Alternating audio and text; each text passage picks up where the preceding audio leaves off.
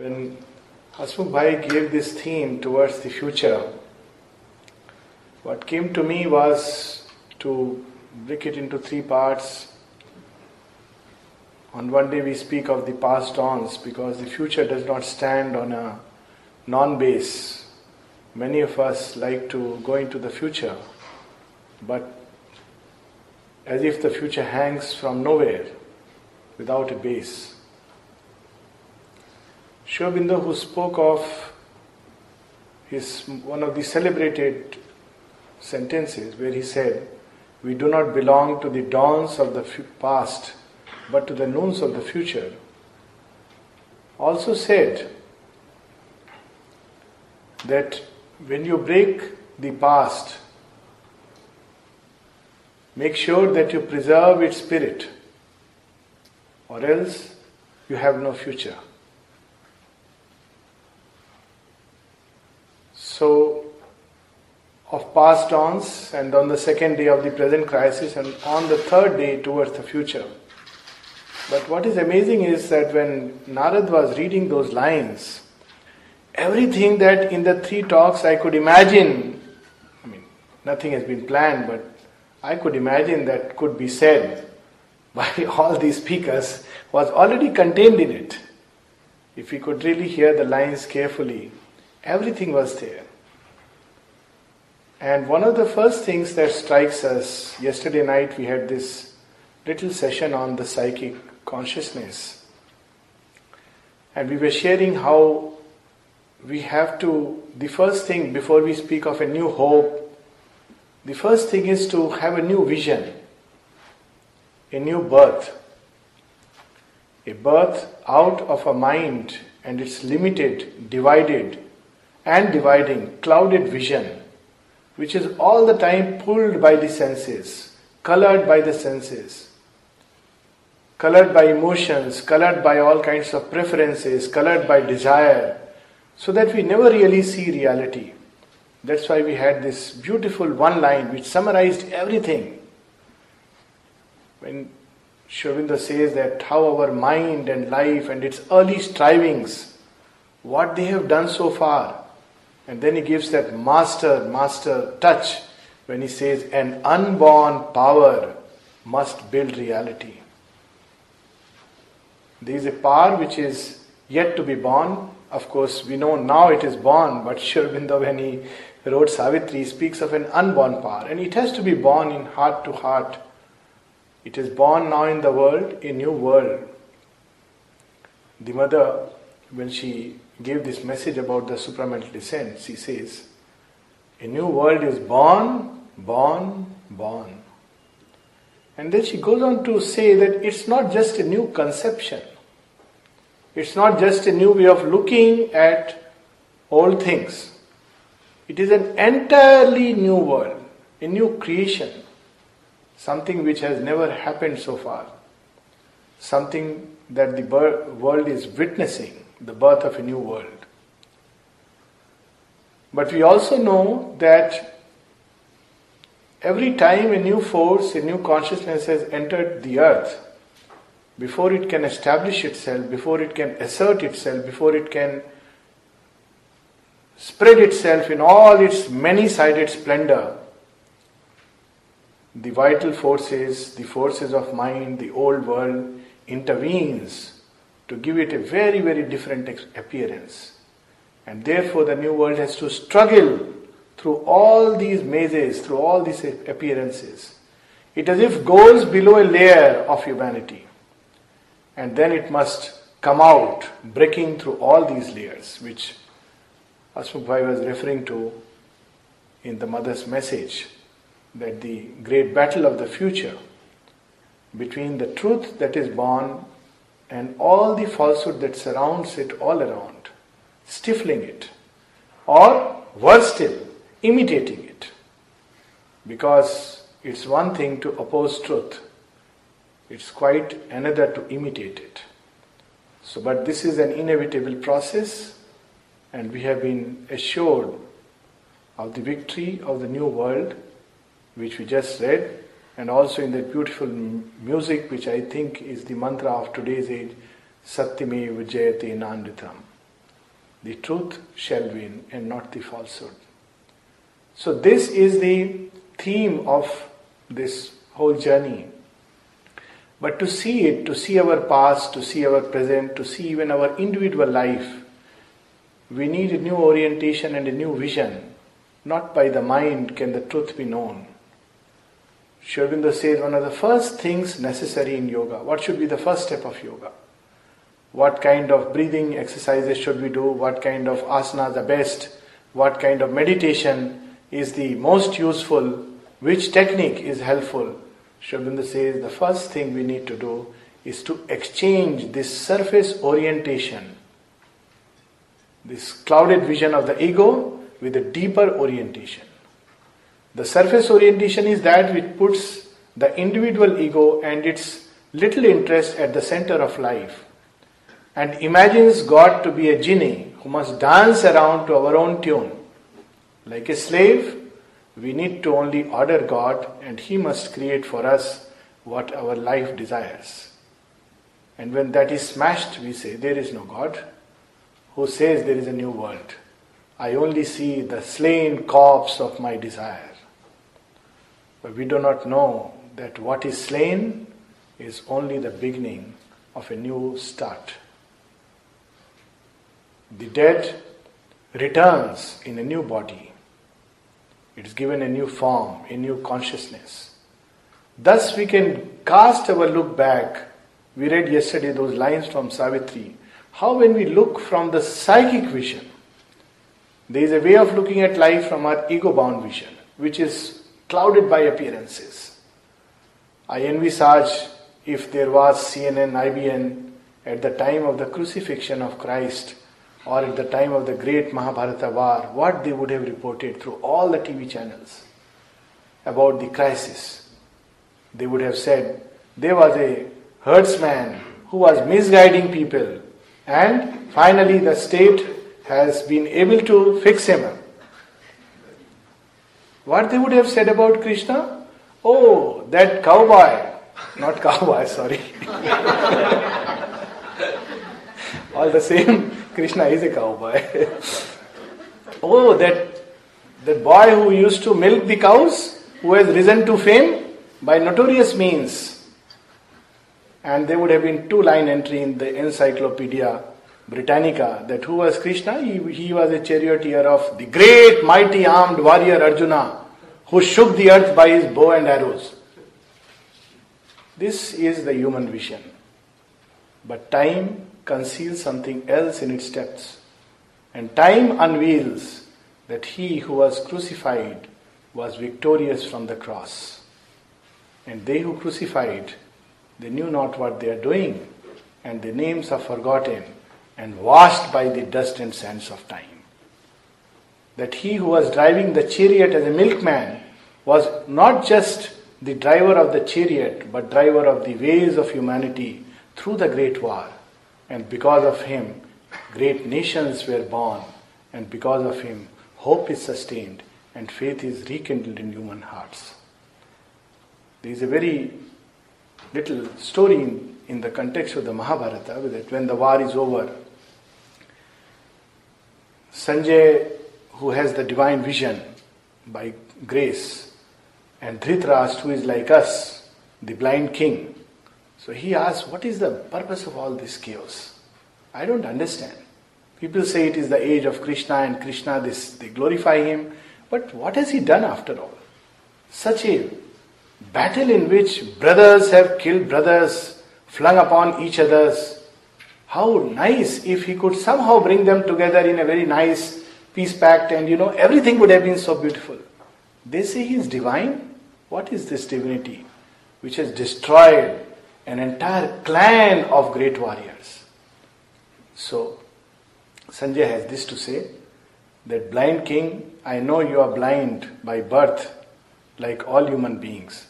But what is a greater curse is that you are not only physically blind, but you are also psychologically and spiritually blind. Because there is no greater curse than that. It's one thing to be physically blind and quite another to be spiritually blind. But he says, I'll tell you one thing. I have seen the great battle. And I have seen the beginning and I have seen the end of this battle. And I must tell you that much, much later, when the ages have passed, when men would have forgotten whether there was actually a war or not, they would doubt the very existence of such weapons which could destroy civilization, which had the power to destroy civilizations on the tip of an arrow. People would doubt whether these were myths or legends, whether this actually took place, where there were really men like Arjuna and Bhima, or they were just fictions of the human mind, because history doesn't document these depths. And it's forgotten much later when human beings begin to read it. So he says, but two things will survive, and they are enough recompense for all this crisis. What are those two things? He says, when men would have forgotten that there was a war or not, the vision of the integral Godhead that I have seen, the one who is behind this entire play, the one who is creating and absorbing worlds in a breath, whose single breath is enough to dispel a million armies. We read that beautiful line, we just heard it. Bidyanti, Hridagranthi, Chidyanti, Sarvasanshya, whose little touch is so liberating. I have seen that, and humanity will remember this vision. It's not just Arjuna who has seen it, humanity has seen it, and it will return again and again to reconstitute that great vision that I have seen on this battlefield. And another thing that will survive is the great colloquy, its liberating effect, what I have heard and what Arjuna has heard, and no other one has heard. I can tell you it will survive and humanity will be liberated by its effect. It's amazing. It's really true how the Gita has survived. Words given in the war field. Nobody to type, nobody to record. We didn't have these sophisticated devices. How the words of these great ones have survived despite all the destruction by time. So when we take a look back at the human past, there is a way of looking at it by the clouded eyes of the ego. And when we see by the eyes of the ego, we see nothing but chance and clash of circumstances. We see random events. As someone has very beautifully said in a small little story, that a king wanted to know the history of the entire world. So, there was a great historian and he, dug out all the details and he wrote history and it took volumes, They were, after 15 years, he marched into the king's court and he said, I have the history of the world with me. So what is the history of the world? He says, well, sir, you have to allow me to bring all the files, the books into the court, and I have about 10 donkeys, and on each donkey there are 10 volumes of all that I have documented. So the king says, you expect me to read all this? Sir, you asked me. Well, can you make it little brief and concise? He says, as you say, because anyways he is being paid by the state, doesn't matter. So he goes another 10 years and he comes back, this time just about 5 donkeys and 5 volumes each. So the king says, have a heart, my dear fellow. I am wearing these thick glasses and the doctors say that I am soon in for a cataract surgery. Can you make it little more brief? So after another few years, he comes on 1 donkey with 10 volumes. He says, I appreciate your efforts, just a little more. Now I can see that I am on the deathbed. And I don't want to die without having read the history of the world. So by now he has read it all over again and again and again. So he says, King, I can do it now in 1 day. Oh, 1 day? That will be very nice. So next day he comes, takes out a little folded paper from his hand. He says, this is the history of the world. So what is this history of the world? Men were born, they lived, they died. This is the history of the world. This is the outer vision.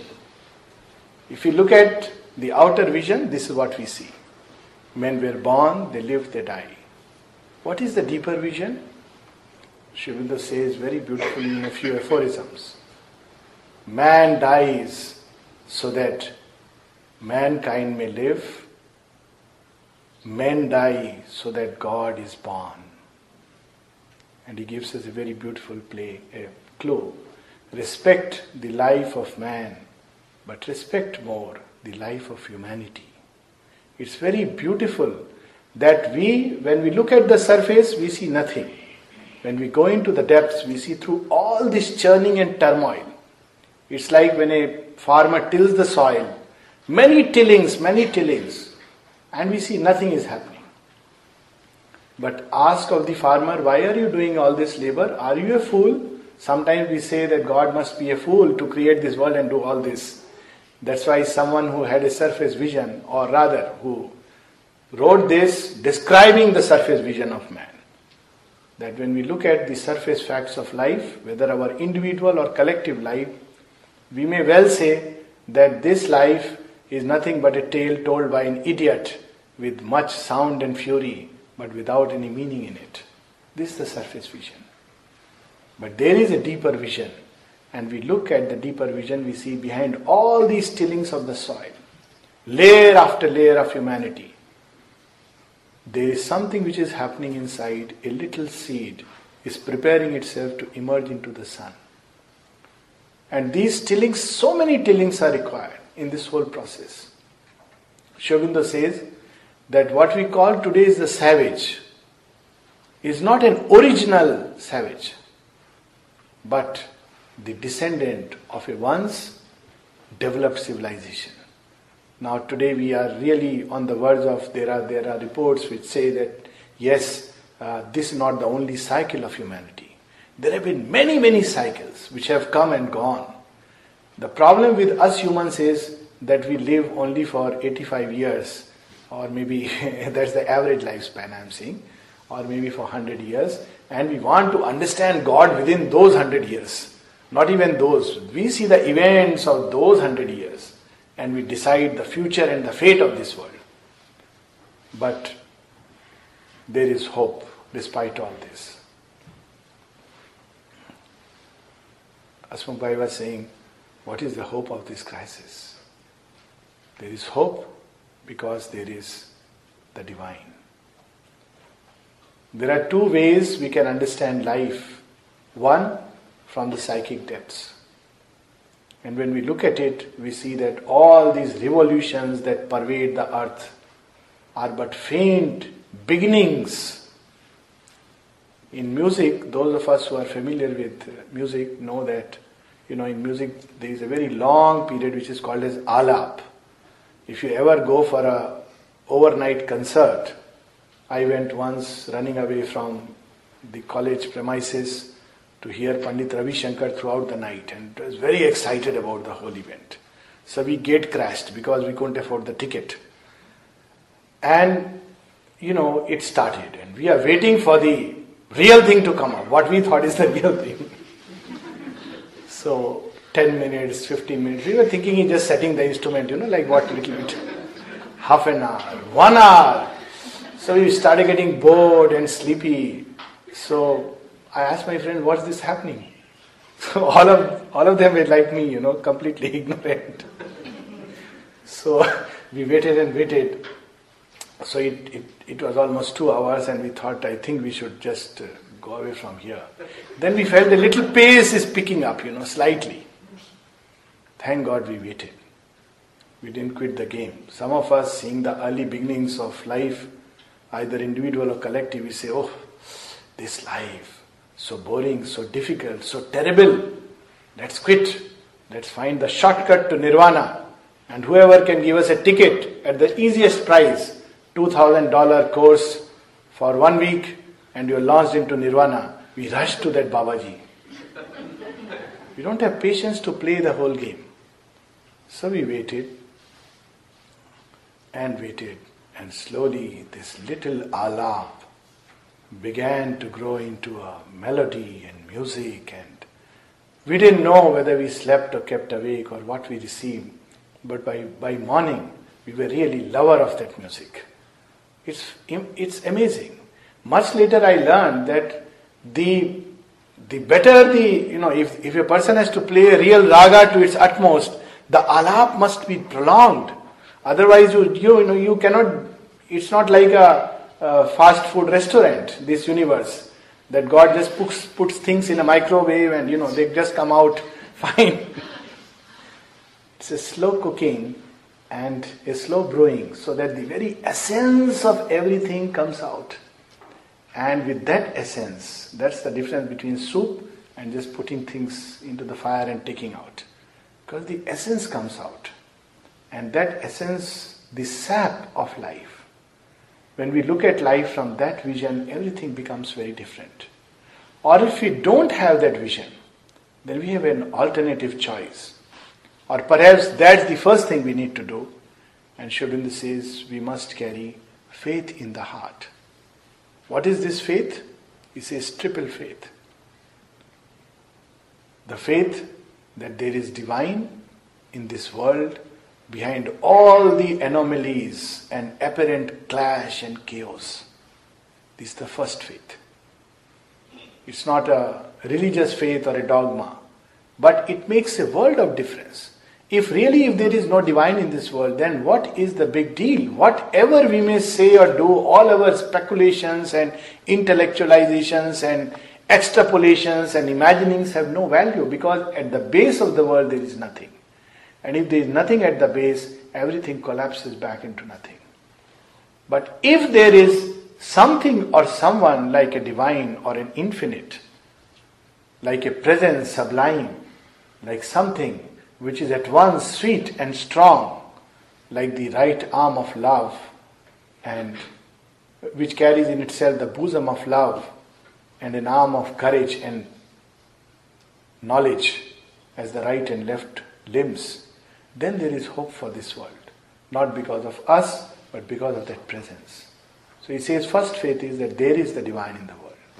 Second faith is that if he has called you to the path, if he has awakened in us the aspiration, then there must be a purpose in it.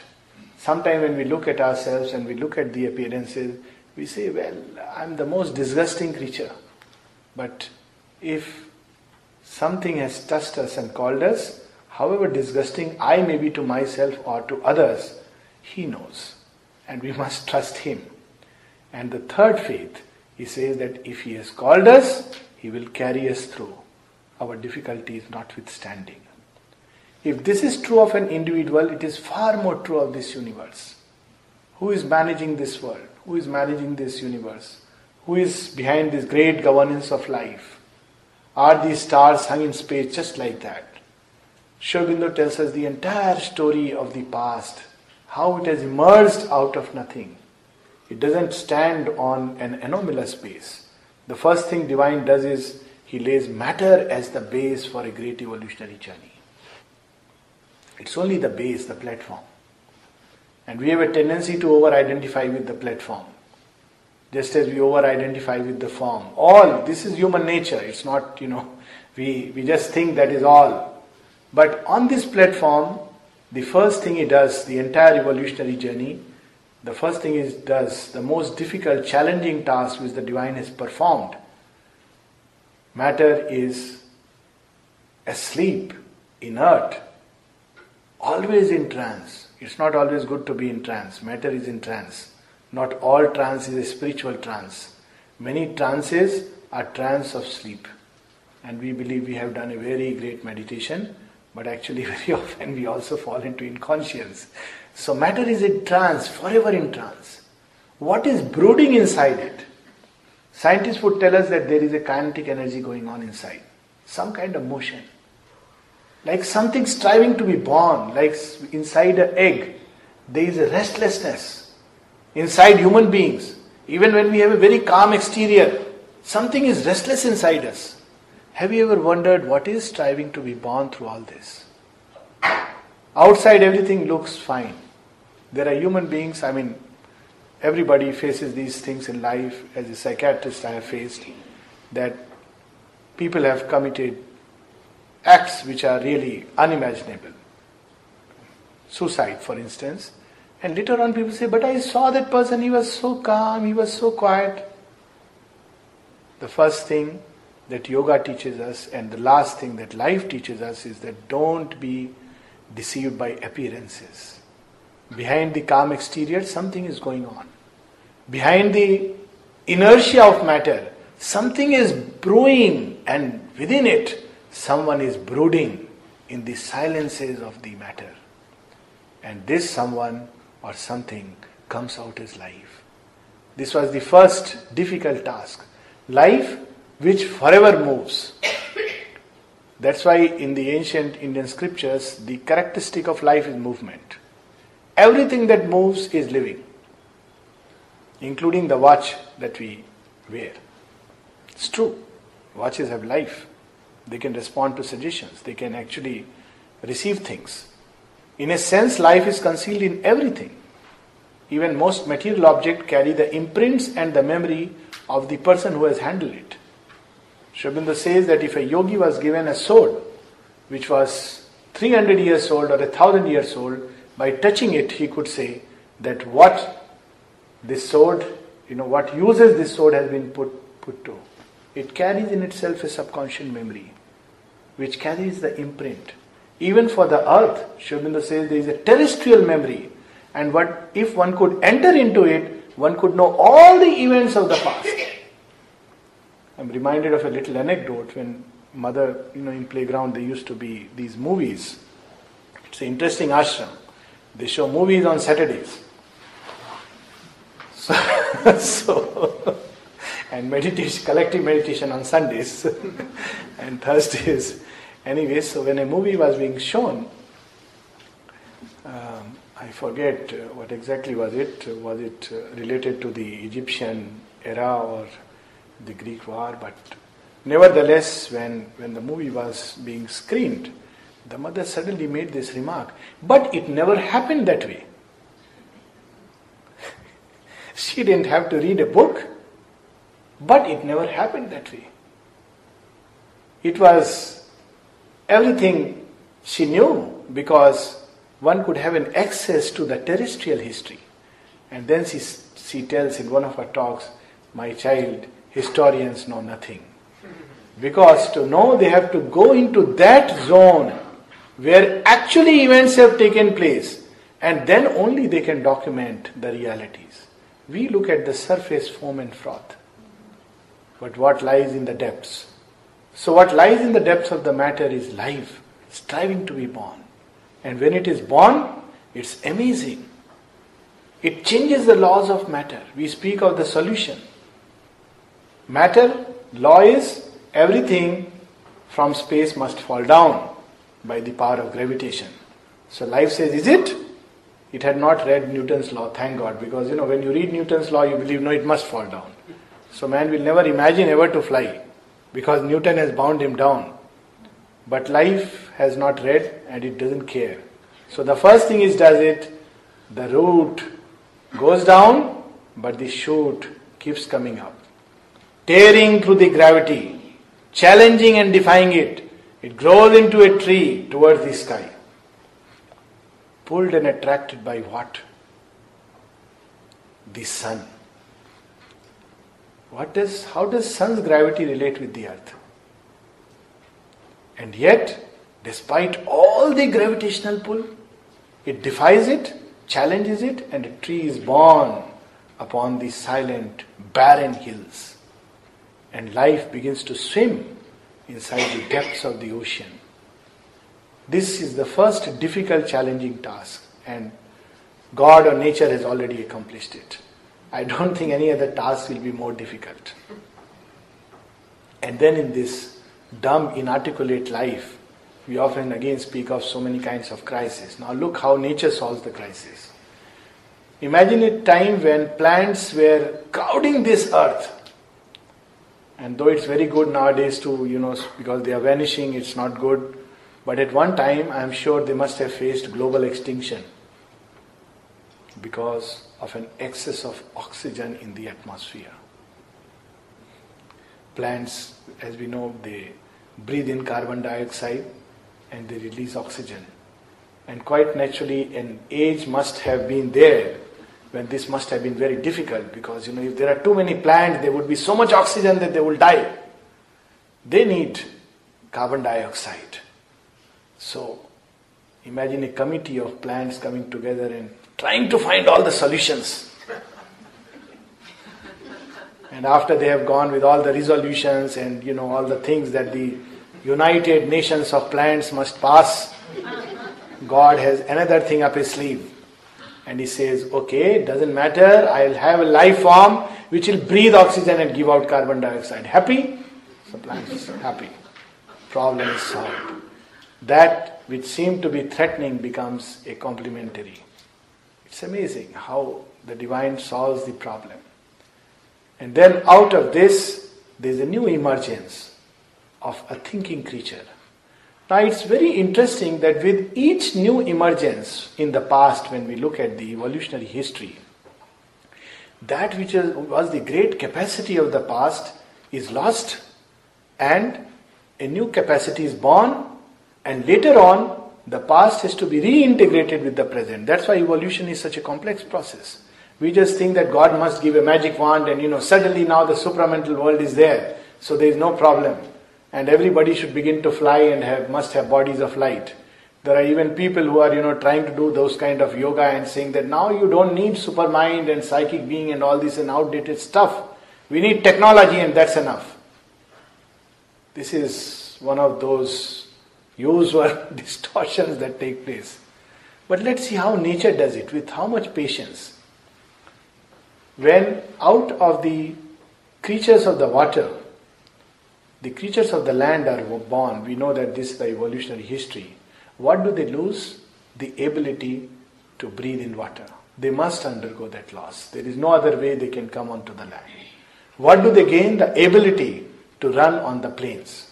A fish can't do that. A crocodile can't do it with all its strength. But the creatures of the land can do it.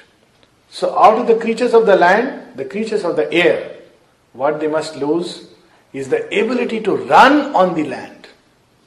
Ostrich is an exception, but it cannot fly like that.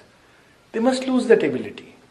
But in the bargain, they develop wings that can carry them to the air. And if these creatures of the air must once again come back as quadrupeds and bipeds, what must they lose? The ability to fly and gain something anew. Now this process is going on, and finally when man emerges, he must lose all the sharp instincts of the animal, the vital force of the animal. That's why animals survive without filtered water. We can't. We fall sick. Animals survive, thankfully. I have a feeling that they survive because there are no doctors in the animal world. And let's be a little more kind to the doctors. Otherwise, when I go back, they'll probably ban me from, being part of the medical association. But nevertheless, animal world has no doctors. Nobody is there to tell them, that this is this disease or that disease. And yet, animal world has not only survived, but evolved into human beings. But when we develop into human beings, we lose many of these abilities. One of the things is this tremendous vital force. We need clothes to cover our bodies. We are afraid of everything. We may catch cold if there is cold. We may have a heat stroke if there is heat. We may die of excess. We may die of less. My God, so many things the mind has to take care. This food, that food, and all kinds of books with all kinds of foods. And if you read two books, no two books tell the same thing. One will praise milk like anything.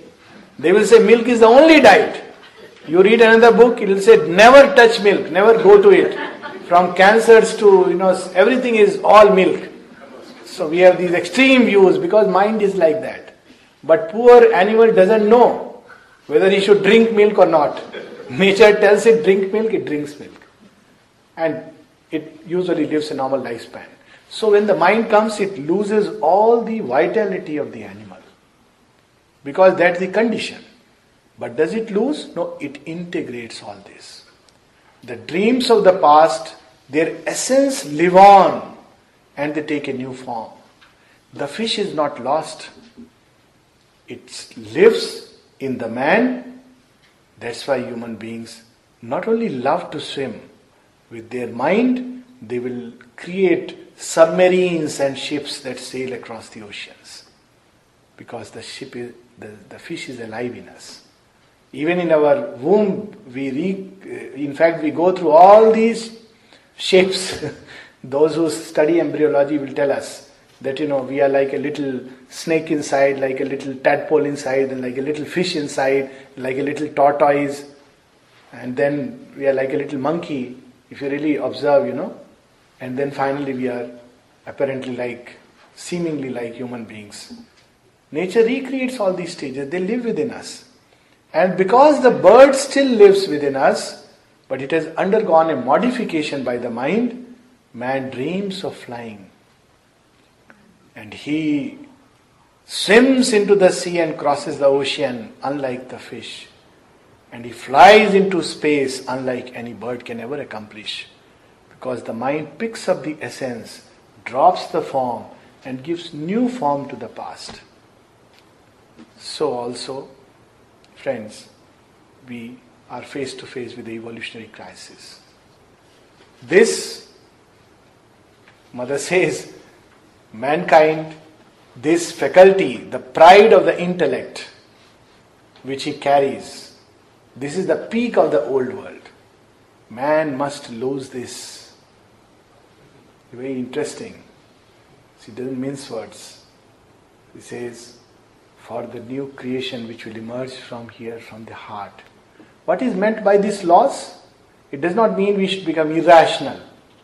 It simply means our reason must be now informed, taken up by something higher, by an intuition, by a new faculty which will pick up our reason and integrate it, just as we have picked up the dream of the fish and the life of the bird and given it a new form and shape. So also reason, this faculty of the intellect, of which Mother uses the word, of which man is so rightly and so vainly proud. She has a tremendous subtle sense of humor. Rightly proud because it is the highest which is manifested. Vainly proud because before the new creation it will pale away. So this is the evolutionary journey where we have not only at the mega level, even at the level of humanity, all the events and circumstances of the past, many layers of civilization. We see how humanity passes through all these stages of, we spoke yesterday of the human soul being schooled through the state of obscurity, then desired self, then the mind, ideas and idealism to a new psychic self. So also this happens through human civilizations. They pass through a stage of obscurity, and when they are in that stage of obscurity, their gods are also obscure. The human civilization, when it's early stages, at least in this cycle, we know in the earlier cycles we have some documents, but most of the documents are lost in some files and records of the past. But in this present civilization, when we really see in the obscure beginnings of civilization, we have even the gods are very obscure. They are much like nature. There is a God who governs this aspect of nature, there is a God who governs that aspect of nature. As evolution proceeds and man lives by the desired self, the gods also assume animal forms. They are much like the animal kind. God who gets angry and God who punishes, God who, immediately is the benefactor. All the qualities we see, even the form of the gods. In fact, some of them have still survived from the ancient Egyptian occultism, who were forms of animals. So how even gods evolve as civilizations evolve. And as we grow still greater to the mental world, these gods assume a different form altogether. We have God of love, we have God of mercy, we have God of strength, we have God of charity, we have God of knowledge. All the ideas and ideals that human beings can conceive of, gods come to typify that. And we are moving towards a still greater age when all this will be taken up. Just as God rides over the animal in some very interesting Indian myths and also Greek myths. So we'll have the integral Godhead which this humanity is trying to recreate through all these churnings. To speak more would be, it's an endless story talking about the past, and we would like to speak more of the present crisis and the future. But this just to give a hint of how humanity is evolving through different stages and layers.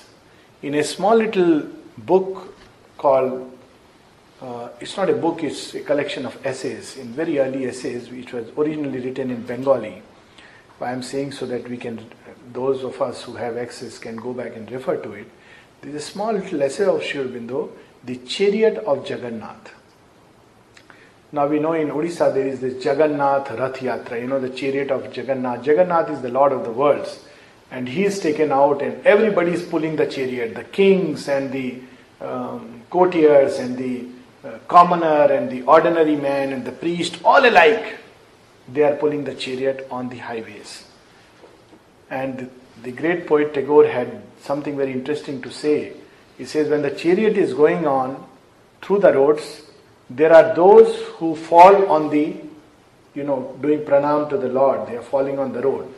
So when they fall on the road thinks, I am God. Look, they are falling at my feet. Path jane ami dev. The chariot thinks, no, I am God. They are falling at my feet. Rath jane ami dev. And the deity inside the idol thinks, I am God. They are falling at my feet. So the Dev jane ami dev. And what is, the punchline is, Hase antaryami. The one who is hidden in the rath, in the path and in the idol, he simply has a laugh that look.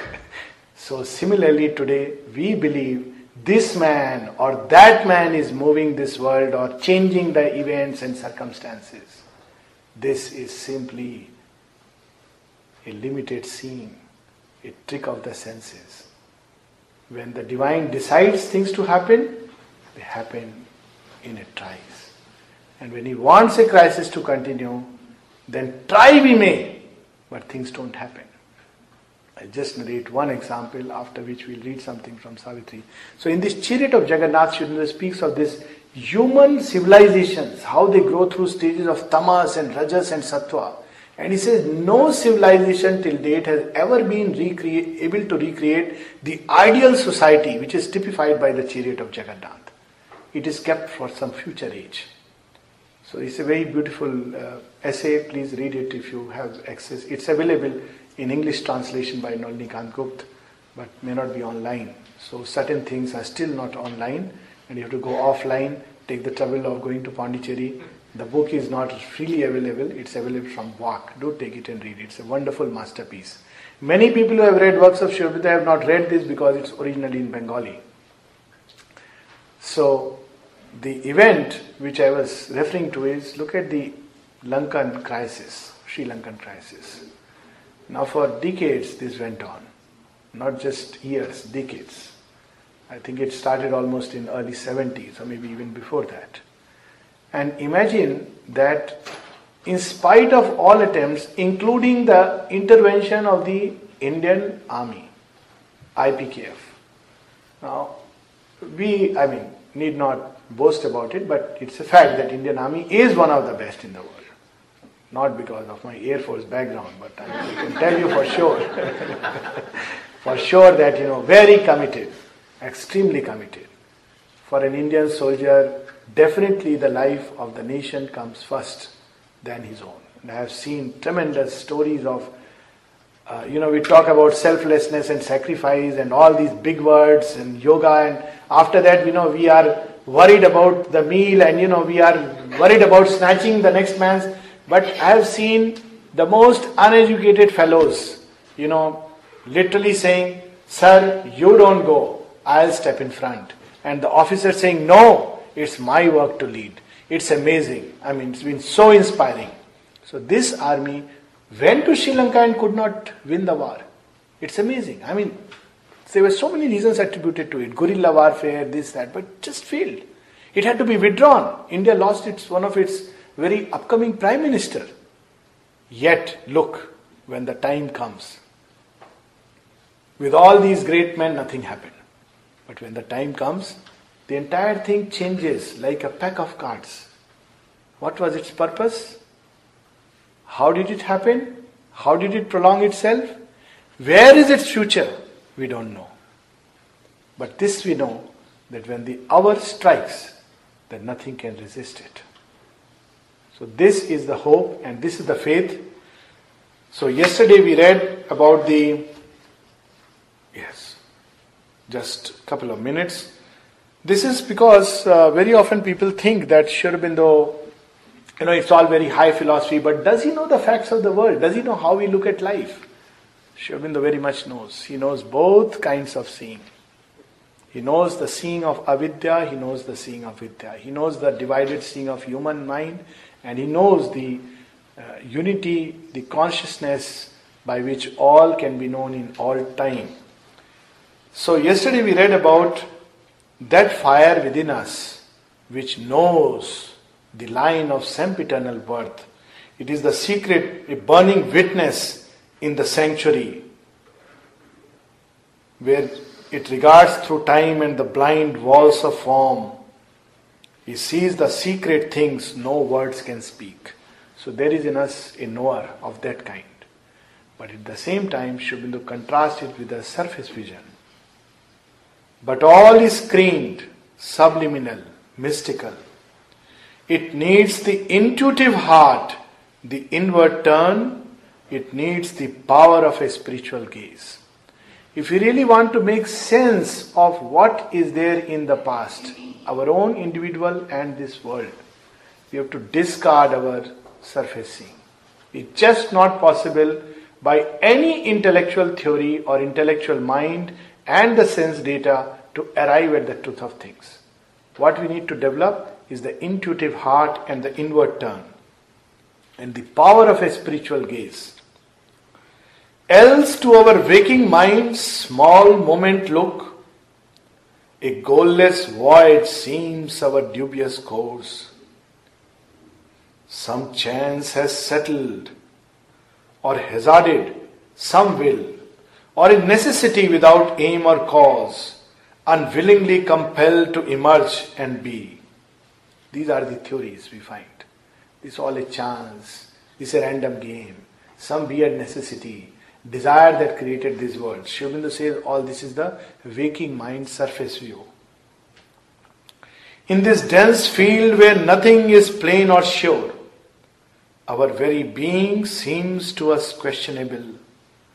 Our life a vague experiment, the soul a flickering light in a strange, ignorant world.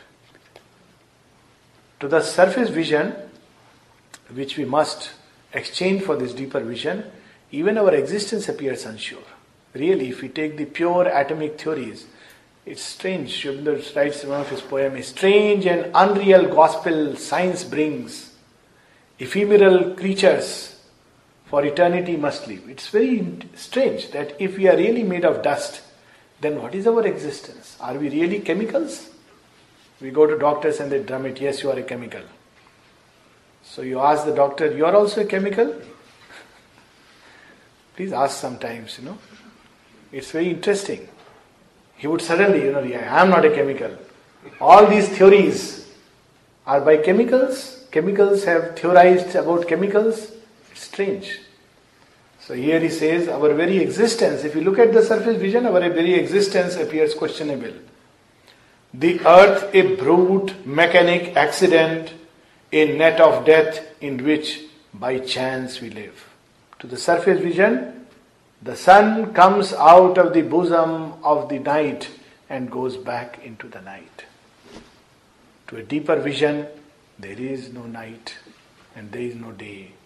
The earth turns towards the sun or it turns away from the light.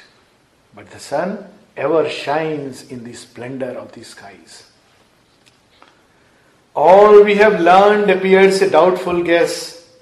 The achievement done a passage or a phase whose farther end is hidden from our sight. A chance happening or a fortuitous fate. Out of the unknown, we move to the unknown.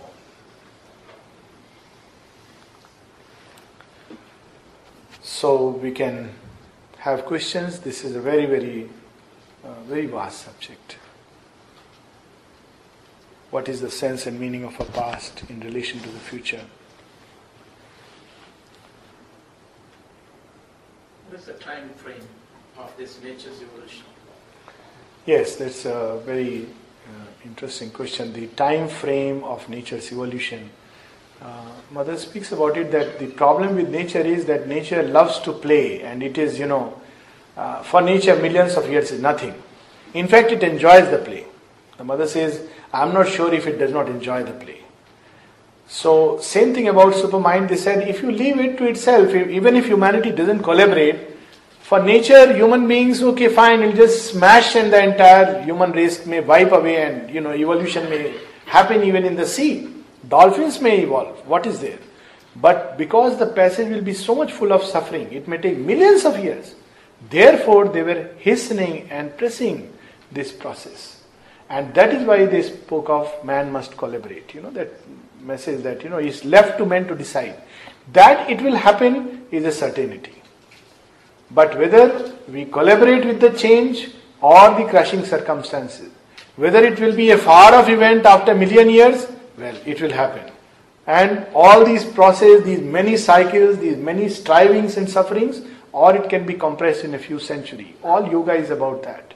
So when this time was asked, Mother has said in one of her conversations, in one of her talks, that Sri Aurobindo said it will take 300 to 500 years, about 300 years. And then she says, not for the physical transformation, because about the physical transformation she says, wait for 1,000 years, then we will speak about it. The problem is we want to speak only about that. We don't want to wait for a psychic change and a purification of nature. This is human vision, it doesn't know all these things, it only knows the body. Mother said, wait for 1,000 years, then we will speak about it. So, not for the physical transformation, but for a fundamental change of consciousness, where the inner consciousness of humanity has arrived at a point where it can live naturally and collectively in a state of intuition, revelation, so naturally that one could clearly say that there is a distinct species where we are no more functioning purely by the operation of the intellect and its stumbling and striving, but by spontaneous knowledge arising from within. Then, because this inner consciousness will press and press and press upon the form, and we'll have the right knowledge to work out the whole process, not just intellectual knowledge as we have now, but the inner knowledge, what Mother was, speaking in the agenda, that kind of knowledge, when man is ready to receive it, then the physical transformation, which may take another maybe 1,000 or couple of thousand years. But if you really look from that angle that we have spent million years behind us, then 1,000, 2,000 or even 10,000 years is nothing but a joyous journey towards the great goal. So, of all the things, time is the most difficult to predict, but these are the hints given by Mother and Sri Aurobindo. Obviously, if we collaborate, definitely it can be quicker. In fact, she has said, the moment can even be now. And if we do not collaborate, certainly we may, by our own stupidity and foolishness, we may push the event a few centuries further, because for nature it doesn't really matter. Birth and death of civilizations is nothing for it. When somebody asked Mother about catastrophes, tsunami came and all these accidents of nature, is it a result of bad deeds and all? Mother says, my child, when you walk on the road, do you even care to see how many ants you are trampling on the road?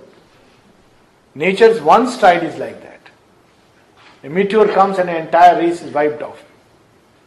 We think, too great and too powerful. But one hand of nature, a virus can destroy computer systems across the world. It can fell human beings. Human beings are scared now of the swine and the swine flu. So, that's why we must collaborate, and time is pressing for that. And put all our energies into this. Yes? We know, or at least we've been told about the yugas. Yes. Are we in the process now of another yuga? Yes. Or is this brand new? Yes. This is a very, again, interesting question about the yugas, the cycles of civilization. And this has been there in the West and the East alike, that there are the 4 cycles: the age of gold, the age of silver, the age of bronze, and the age of iron, the Iron Age. In India they are called as Satyug, Satyug, Treta, Dwapar and Kali Yuga. Now the interesting part is that these cycles, that while Satyug goes step by step to Kali, the Iron Age, but from the iron to gold, it's a leap. You don't go back through the 3 cycles, you leap. So Kali Yuga is a passage, this last stage, for a new emergence. This is the first thing. Second thing is that Mother says that according to an occult tradition, we had 6 such cycles so far, 6 cycles of these 4 yugas. And this is the 7th one. And she says it's been predicted that this is the cycle of equilibrium. So by equilibrium she means new forces will keep on adjusting, evolving, till without a destruction we really pass into the new one. Otherwise, every time a destruction had to take place, of course destruction of form, not of the essence. And that is the meaning of the story of great deluge. The story of Noah's Ark, and in Egypt also there is a similar story, and in Indian myth there is the story of the Pralaya. But in all these stories we have the great boat in which the essence of that civilization is preserved. So essence is always preserved, it's reabsorbed into the collective consciousness and the world soul. Just as there is the individual soul, there is the world soul. So it is absorbed, and when this creation starts again, it recovers the past tendencies and past things. That's one explanation why today suddenly we see that people are picking up many things which appear miraculous, and they are so-called, we were savages just about a few centuries back, not really far back. We can't imagine just a few centuries back we were stoning our prophets and we were burning them on the stake. But suddenly human beings have an interest in spirituality. That's because from a past civilization we have gone rock bottom, and now we are emerging and we are recovering the lost Vedas. The third thing that Sri Aurobindo says, that in this passage, in times of transition, in fact he has said that this transition has started already. And there is a very interesting, regarding the date line, whether we are actually transiting or not. I am telling you what has been told, what has been interpreted by the human mind. Apparently, Sri Aurobindo somewhere has said, maybe Shraddhalu will be better able to say this, that there are 175 years this whole process of change takes place. And Vivekananda seems to have remarked that the day Paramahansa, Sri Ramakrishna Paramahansa set his foot on earth, the Satyug had started. So if you really see the transition point of 175 years, we actually hit 2012. So we are very close to a period of transition. Now I do not know the whole authenticity of this whole thing. I have tried to dig into the little bit literature.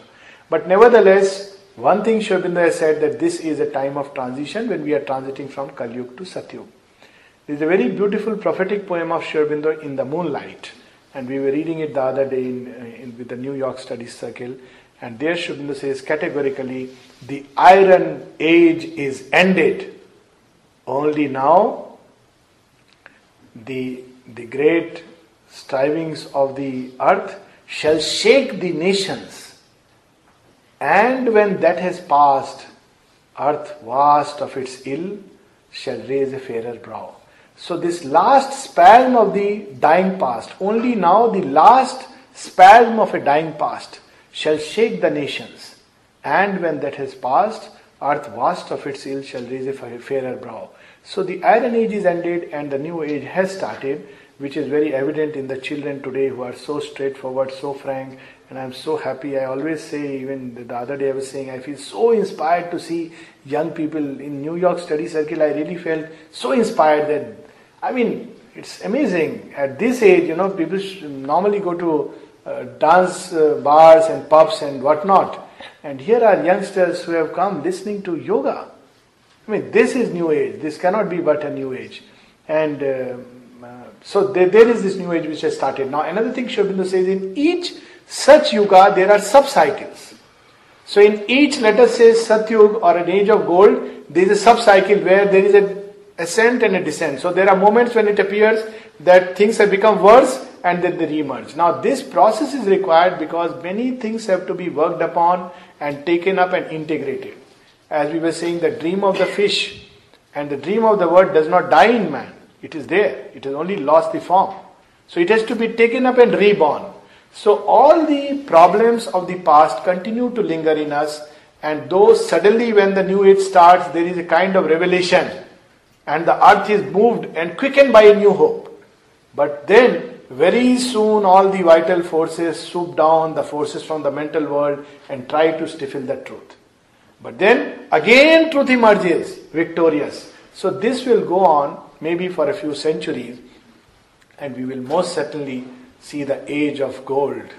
Sri Aurobindo writes in the same poem, we see at last what John in Patmos saw, what Shelley dreamed, vision and vain imagination dreamed, the city of delight, the age of gold. So definitely the new age has started, not the new age cult, which is very often a distortion of the real thing, but the new age is there.